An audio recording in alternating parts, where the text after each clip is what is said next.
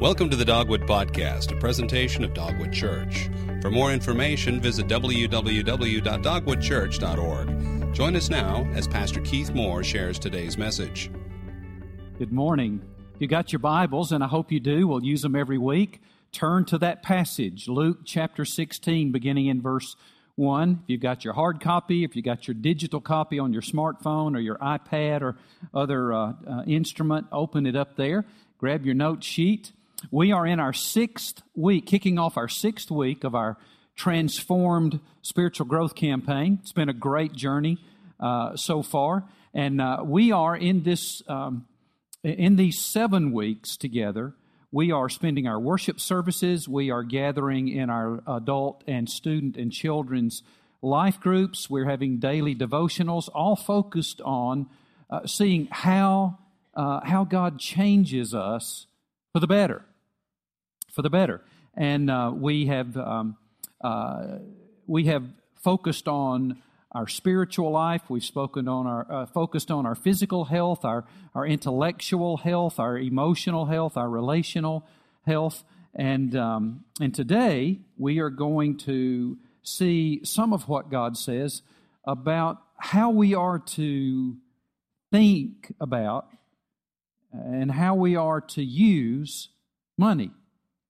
Now, Jesus had a lot to say about money and material possessions. He had a lot to say about how we think about it, how we value it, where we place it in our priority list, and how we use it. He had much to say about it, and the reason is because it has so much power. I mean, it has so much power over our lives to shape us, even shape our souls. We spend so much time thinking about it and spending it and saving it and managing it and working for it. It's just a huge part of our lives. One writer said it this way. He said, if we don't manage our money, it will manage us. And it can do that. So we need the help of our Lord and Savior, Jesus Christ, to think rightly about money and possessions and to use it rightly, the right way, for the right reasons. And so as I thought about this week, I was reminded of this passage of Scripture that we just heard. It is the most misunderstood story Jesus ever told, without a doubt, without a doubt. And it's called the parable of the shrewd manager. Some writers call it the parable of the dishonest manager. And the reason this story is so confusing is because at first glance, it appears that Jesus is approving dishonesty, doesn't it? Yeah, it does. But he's not. So relax a little bit here. He's not praising dishonesty. He's praising shrewdness. And he uses a clever crook as the object lesson of the story, and he uses a dishonest person as the subject of the story for shock value, to get our attention, and it works. So, what does it mean to be shrewd? Well, here's a good definition. It means to be astute. It means to have keen awareness. It means to have street smarts. It means to be strategic and resourceful. Someone who is shrewd has the following abilities. These 3 abilities you're going to see on the screen here. They have the ability to see the problem clearly. They have the ability to know what needs to be done. And they have the ability to figure out how to do it. And so Jesus commended this dishonest manager because he was shrewd. Again, not because he was dishonest, but because he was wise. And so we see already that the manager planned a dishonest scheme. He writes off one debtor's debt to his master by 50%. He writes off another one by 20%, without the owner's approval. All without the owner's approval. So what he did, I mean, for sure, what he did was immoral. What he did was unethical. What he did was illegal. What he did was wrong. But Jesus spoke admirably of him, not for his dishonesty, but for 3 good reasons. And here they are. You may want to jot these down. The first thing that Jesus liked about him is that he looked ahead. Look at verse 3. Look at verse 3. Then the manager said to himself, what should I do since my master is taking the management away from me? You're saying, what should I do since my master is taking my job away from me? I'm not strong enough to dig. I'm ashamed to beg. So he looked ahead. He knew something was about to happen, and so he began to ponder. Now, in Proverbs chapter 14, verse 8, we find these words. The wise man looks ahead. The wise man looks ahead. The fool attempts to fool himself and won't face facts. But this guy faced the brutal facts. You know, facts, one writer has said, facts are our friend. Even if they're scary facts, even if they're painful facts, even if they're negative facts, the facts are our friend. Knowing the real situation is a good thing. This guy faced up to reality. He took an honest assessment of the circumstances, and so he looked ahead. So a good question for you and me is this: when it comes to my life, and today we're kind of drilling down on a small slice of life, the finances, when it comes to our financial life, what are we ignoring? What am I ignoring? What am I not willing to face? What do I know is true that I'm not willing to look at and admit? Well, Jesus commended the dishonest manager not because he was dishonest, but because he looked ahead. Second reason, because he made a plan. Look at verse 4. He looked ahead, and in verse 4, he made a plan. He said, I know what I'll do. Underline that phrase. That's good. That's a good thing, isn't it? To know what to do. You know, my dad used to say, if when you're following Jesus, all you really need to know is what to do next. And fortunately, he lets the light shine a little further than next. But it's good to know what to do. I know what I'll do. He had a plan. Here's what he did. So that when I'm removed from my management or when I lose my job, people will welcome me into their homes. Now, God inspired the writer of Proverbs to speak to this in Proverbs chapter 16, verse 9. He said this, we should make plans counting on God to direct us. Say that out loud with me. Ready? Here we go. We should make plans counting on God to direct us. So, not just any plan, not just anything we want to do. The default setting is we're counting on God. Counting on God. We're trusting in God. We're trusting Him to direct us, to give us wisdom, to guide our thoughts, to lead us in the right way. In a couple of weeks, we're going to pick back up the book of Proverbs and continue. And we start in chapter 3, verses 1 through 9. And right in the middle of that passage are two verses. They're the most familiar verses in the book of Proverbs. They trust in the Lord with all your heart. Lean not on your own understanding. Acknowledge Him in all your ways, and He will make your path straight. Trust in the Lord, draw a line, and He will make your path straight. So we do trust in the Lord. We learn to go to Him. He's our first counselor. He's the first place we go to. And so we're to make plans counting on Him to direct us. And you can count on Him. I mean, we're all about, while we're here on this planet, learning how to trust God. It's called living by faith. Trusting in what He believes. What He says is reality. Trusting in His provision. Trusting in His guidance. Trusting in His intentions for us, that He has our best interest at heart, that He is in control of the details of our lives if we're walking with Him, and He has our best interest at heart. We learn to trust in Him. That's growing in faith. And in Psalm 32, verse 8, God says this to you and me. I will counsel you with my eye upon you and show you the way to go. Now, you remember last week when I talked about how big God is? Does anybody remember that? You know, sometimes I can't remember what I said last week, and I think, God bless them, help them, because if I can't remember, they can't. But we talked about how big God is, and He says, I will counsel you with my eye upon you. He has the long view. While we cannot see what to do next, He can see way down the road into eternity. It's like we were driving on a crowded road through the mountains, and we're behind an 18-wheeler who just can't get out of first gear. And we're in a hurry to get home for supper. And we start to pull out to pass and a car's coming, and we start to pull out to pass, and we're coming around a curve, or we start to pull out to pass, and we're going over a hill in the mountains, and we get frustrated. But if we had someone in a helicopter following us, hundreds of feet above with a microphone and a transmitter or a cell phone, and they could speak to us, they could tell us when it's safe to pass, couldn't they? Because they could see. They would be counseling us with their eye upon us. Our God says, make plans, for I will counsel you with my eye upon you, and I'll show you the way to go. Jesus commended this man, not because he was dishonest, but because he looked ahead, he had a plan. So when it comes to your financial and material life, do you have a plan? Now, here's how you can know if you have a plan. It's called a budget. Yeah, that if you don't have a budget, you don't have much of a plan. Well, you might have a plan, it's just a rotten one. How's that?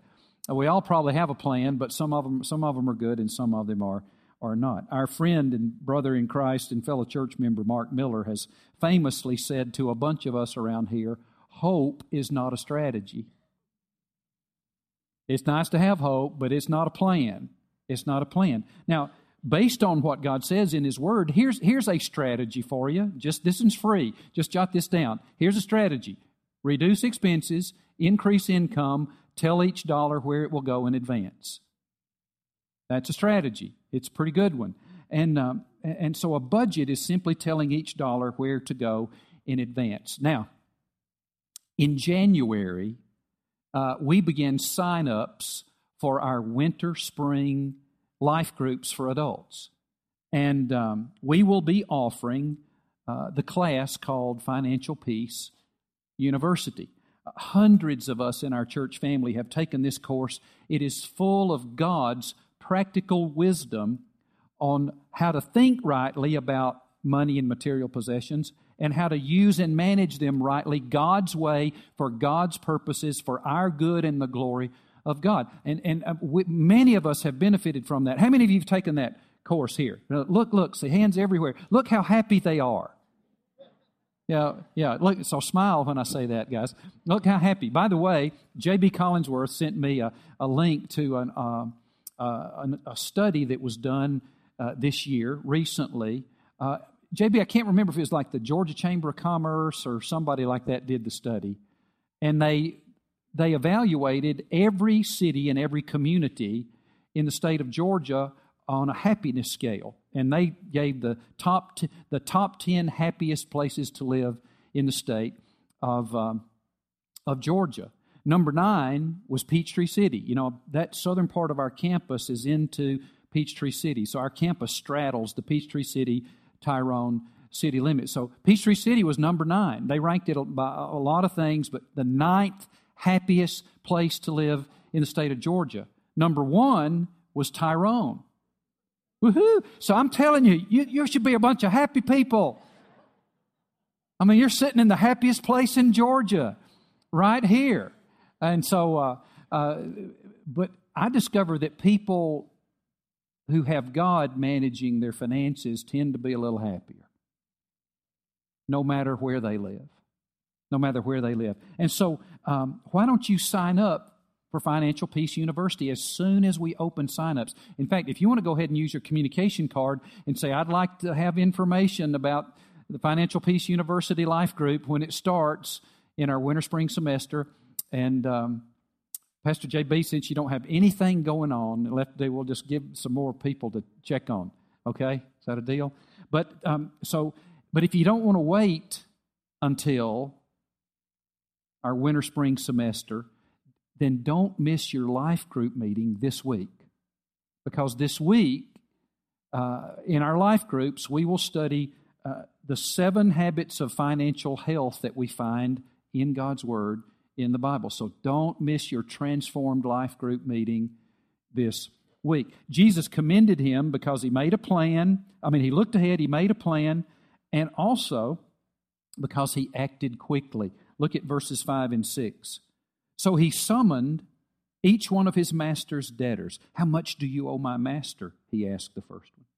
100 measures of olive oil, he said. Well, take your invoice, he told him. Sit down quickly. Circle that word quickly. Sit down quickly and write 50. He set a plan in motion immediately. He did not procrastinate. He didn't say, someday I'm going to get my life in order. He acted. He took action. And so Jesus, again, had three things he really liked about this guy. Not his dishonesty, but that he looked ahead, he made a plan, he acted quickly. Now, you say, well, okay, well, what should be the plan that I have? Well, there are four things that God wants you not to do with money that we're going to look at here. Four things not to do with money. And there are four things that He wants us to remember on a daily basis. Actually affirm, think on, dwell on a daily basis that God will use to transform the way we think about and use our money. Here's the first thing not to do with money. Ready? Jot this down. This one's big. This one's hard. This is deep. Don't waste it. Don't waste it. That's what in Luke chapter 16, verse 2, that's the reason the manager lost his job. The steward lost his job. The manager was accused of wasting his master's possessions. So don't waste it. Second thing, don't love it. Don't love it. In Luke 16:13, Jesus said, no servant can serve two masters. Either he will hate the one and love the other, or he will be devoted to the one and despise the other. You cannot serve both God and money. Jesus says our allegiance comes down to trusting in God or trusting in our stuff. Loving God or loving our money and material possessions. That's it. It's easy to make money our idol, isn't it? Now remember, the Bible defines an idol as anything that we are willing to disobey God in order to know or be or do or have. And money gets a bunch of us. It's so easy because it's important. But we can't let it become what we trust. Don't love it. Just a moment ago, we sang a song, My Heart Is Yours. That's a good song to learn when it comes to our money. Where is your heart? Is your heart toward your money, or is it toward God? So, don't waste it. Don't love it. Here's the third one. Don't trust it. Don't trust in it. Don't put your hope in it. The dishonest manager learned this quickly. He said in verse 3, what am I going to do now? I'm losing my job. I'm losing my source of income. I'm losing my money. We can't trust it. For Proverbs 23:5 says this, your money can be gone in a flash, as if it had grown wings and flown away like an eagle. Wow. Grown wings and flown away like an eagle. So the song we sang a few moments ago would be good. Rather than trusting in money, sing, I give you my life, I give you my trust. You are my God, you are enough, Jesus. We just have to remember when we start to trust money to enrich our life, to cleanse our life, to beautify our life, to secure our life, we are forgetting the gospel. We actually are getting over in kind of a work salvation. I'm going to save my life by having enough stuff. And no, Jesus is our salvation, past, present, and future. We forget that His forgiveness and His redemption and His presence and His acceptance of us is all we need for fullness of joy in our life, in good times or in bad times. And so we forget. We get back over into idol worship there. So singing, I give you my life, not my money. I give you my trust. I'm not giving my trust to my money. You are my God. You are enough, Lord Jesus. Proverbs 23:5. Just don't forget that one. So when it comes to money, God says some things not to do with it. Don't waste it. Don't love it. Don't trust it. And here's the fourth. Don't expect it to satisfy. Ecclesiastes 5:10. Wealthiest man on the planet wrote these words. Wealthiest man, one of the wealthiest men who ever lived, Solomon. And he said, Whoever loves money will never have enough.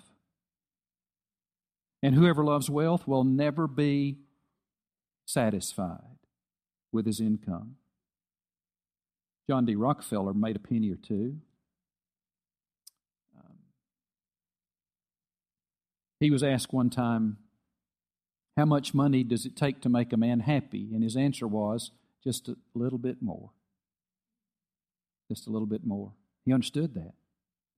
It will not satisfy us. It's good to have, but it will not bring contentment. It will not bring life satisfaction. Only Jesus, following Jesus, being saved by Jesus, being redeemed by Jesus, being transformed by Jesus, walking with Jesus, living under the care of Jesus, living under the direction and supervision under the lordship of Jesus. That's it. That's it. He is it. He is it. Don't trust your money to satisfy your life. So when it comes to money, don't waste it, don't love it, don't trust it, don't expect it to satisfy. In other words, do not be conformed to the pattern of this world, Romans chapter 12, verses 1 and 2 says, but be transformed by the renewing of your mind, or by the renewing of the way you think about all these things. And so then God gives us 4 things to remember that will keep us from letting the culture press us into its mold when it comes to our money and our possessions. And this is powerful. Here are 4 countercultural truths from God's Word. Affirmations, turn them into a prayer. Turn them into an affirmation. Pray through them every morning. That's a good thing to do. And God will transform the way you think about and use your money. First of all, remember each day, number 1, jot this down, it belongs to God. It all belongs to God. In verse 1 of our story in Luke chapter 16, the Bible says that the owner enlisted a manager or a steward to take care of his property. The manager was a manager, right? The manager was not an owner. The owner was an owner. Here's the way it works. Owners own and managers manage. That's where owners own it, managers manage it. Remember, it all belongs to God. Now, this is hard for us to say, well, I earned this money and this is... No, I know, but who gave you the ability to earn wealth? God did. The Bible says God did. He owned it all before you got here on the planet, and He's going to own it all when you leave. Never seen a U-Haul trailer hitched to a hearse. And He's, it's just on loan to us. It's just on loan to us. And when we get this clear in our thinking, our worry level decreases. Our worry level decreases. I find that from time to time, I've had people come to me and give me money, and they want me to do something good with it. And so I want to I want to give you this money, and you put it. So I'm giving enough to the church, but I want this is some extra. Will you place it to some charity or some? And man, I just give that money away like crazy. It's just fun, and I don't worry about it at all. Why? Not mine. It's not mine. It's not mine. It's easier to be generous. It's easier not to worry about our stuff when we realize it's not our stuff. That's your house, God. That's your car. It's your money. It's your money. Remember, it all belongs to God. We are managers of it. He's the owner. Second, remember this, it's all a test from God. Money is a test from God. Money is one of God's favorite tools to test us. Here's what it reveals about us quickly. Number 1, it shows what I love the most. We've touched on this already. Jesus said in Matthew chapter 6, beginning in verse 19, "Don't store up treasure here on earth. Instead, store your treasures in heaven. For wherever your treasure is, there's where your heart will be." It shows what I love most. Number 2, this test shows what I trust most. We've been all about the trust here already. Proverbs 11:28 says, "If you trust in your money, you will fall. But if you trust in God, you'll flourish like a green tree." It shows what I love most. It shows what I trust most. And then it shows if God can trust me? In Luke 16, 11 and 12, here's what Jesus said. Whoever can be trusted with very little can also be trusted with much. Whoever is dishonest with very little will also be dishonest with much. If you've not been trustworthy in handling worldly wealth, who will trust you with true riches? And if you've not been trustworthy with someone else's property, who will give you property of your own? A farmer came up to his pastor one day after a sermon like this, and he said, Preacher, if I had 100,000 head of cattle, I'd give 50,000 of them to God. He said, You would? He said, I sure would. He said, if you had 2,000 head of cattle, would you give 1,000? He said, I sure would. He said, if you had 2 cows, would you give one to God? He said, now wait a minute, I got 2 cows. Whoever can be trusted with very little can also be trusted with much. So Jesus is saying here that what you and I believe about money, how we think about money, and how we use it, has some determination in how much spiritual responsibility He gives us. How much responsibility He gives us in the kingdom of God that matters. Not all the factor, but it is one of the factors. So, it's a test. Money all belongs to God. Number 2, it's a test from God. 3, remember each day, it is a tool to be used for God. Now, this is really countercultural. It's not to be hoarded. It's not to be stockpiled. It's not to be worshipped. It's not to be loved, but it's to be used for God's purposes, God's way. Jesus is saying here, use your temporary resources for eternal good. Use your temporary resources for eternal good. In verse 9, He said it this way, I tell you, use worldly wealth to gain friends for yourselves, so that when it is gone, they will welcome you into eternal dwelling. What an odd statement. Here's what He means by that. Well, here's what He doesn't mean. He doesn't mean you buy your way into heaven. He does not mean that you purchase your own salvation. That only comes by through faith alone, in Christ alone, and what He accomplished for you and me. But it does mean that we are to use our money to invest in relationships that will last forever in the family of God. We're to use our resources investing in God's purposes to influence as many people possible to put their trust in Christ, and so that when we die and step into eternity, there'll be a bunch of people there clapping, saying, thank you, thank you, thank you. Jesus used you to get me here. They will welcome you into your eternal dwelling. It's one of the rewards God gives us. You say, well, I don't think we should serve God for rewards. Well, I know you have a problem with it, but evidently Jesus does not. He has no problem with those kind of rewards. Can you imagine people welcoming you into eternity and saying, thank you, thank you. God used you and your resources to help me know Jesus and get me right here. That'll be a good day. That'll be a good day. That's what chapter 2 is all about.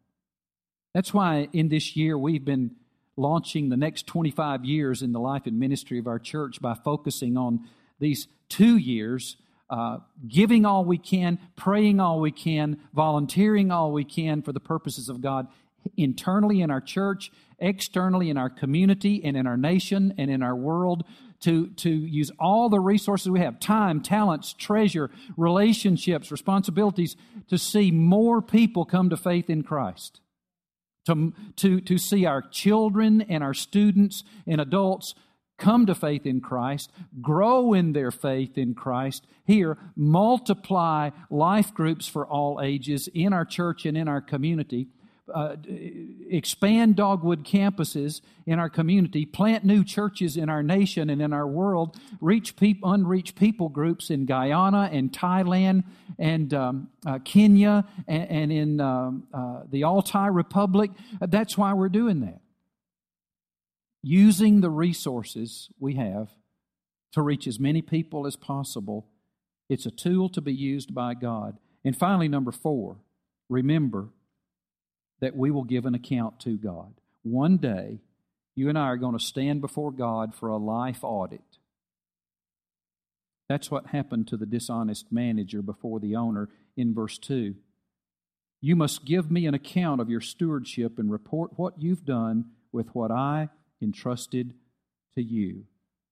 Romans chapter 14, verse 12 says, So then each of us will give an account of himself to God.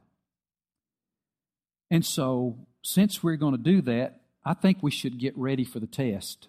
So I'm going to give you a little study hall right here. It's called a prayer time, and let's prepare our hearts and readjust the way we think about and use all of the resources, financial and material resources God has placed under our management. So pray with me. Let's pray.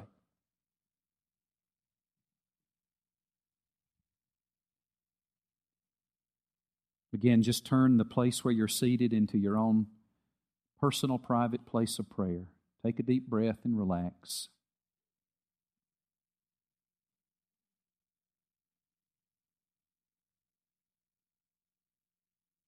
And in light of these truths, ask God the Holy Spirit to search your heart, your soul.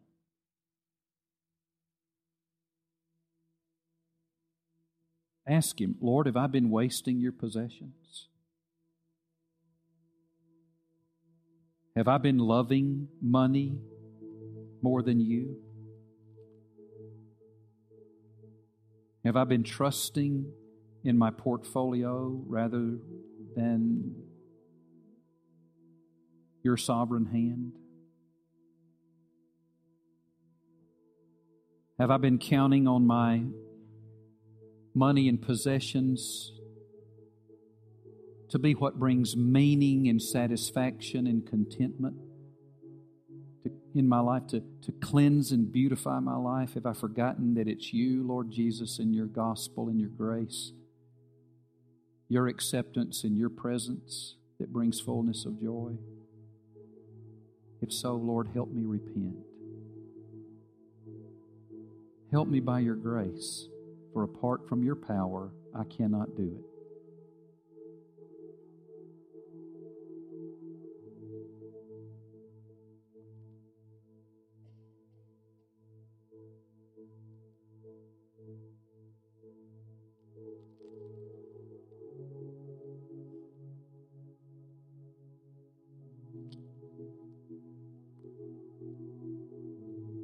Then let's ask God to help us remember daily these affirmations. Lord, help us remember that it all belongs to you, that it's all a test from you, that it's a tool to be used for you, and that one day we will give an account.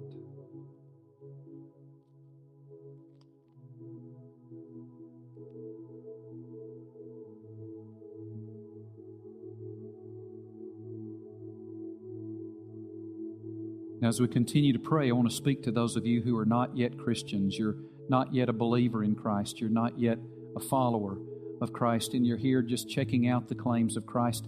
You may sense your heart beating a little fast, something going on in your soul. Well, that's the Spirit of God knocking at the door of your heart, seeking to get you to open up and receive Him. Let me get clear on this. In Jesus, God the Father did something for you and me that could not be done by us. He left heaven and became a man, yet was without sin. He went to the cross in our place, took upon Himself the burden, the payment, the credit for your sin, for my sin, for our sin, and He atoned for it. He paid it in full. He satisfied His very own demands of justice so that you and I would not have to. And then He rose again from the dead. He resurrected. He proved that He was who He claimed to be, God come in the flesh, the Savior. He proved that He does what He promises He'll do, and that He had the power that He claimed to have, the power to forgive sinners and redeem us and cancel the debt of our sin and give us new life here and eternal life there.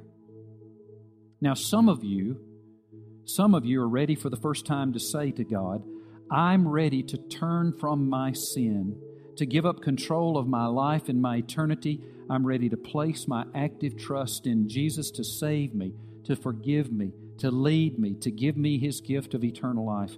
And if you do that, you're about to be transformed by His amazing grace. You're about to be given His Holy Spirit. You're about to begin to live under His wonderful care and supervision in this life. You're about to receive His gift of eternal life.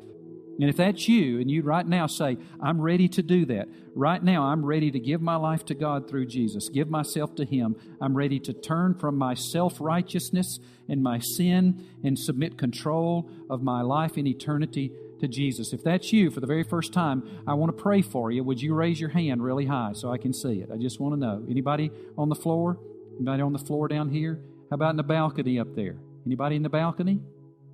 Anybody? Okay. Okay, let's pray. So, Lord, thank You for hearing these prayers. Thank You that You make a way to cleanse and beautify our lives through Your amazing grace. And thank You that You will place under our management money and material possessions that not only meet the daily bread needs of our lives, but that can be used by You for eternal purposes.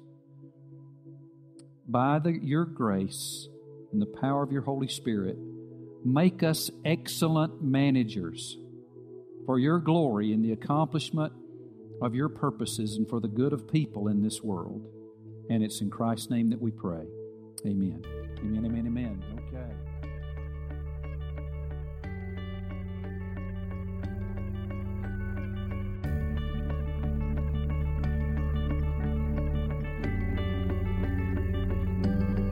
Thank you for listening to this week's message.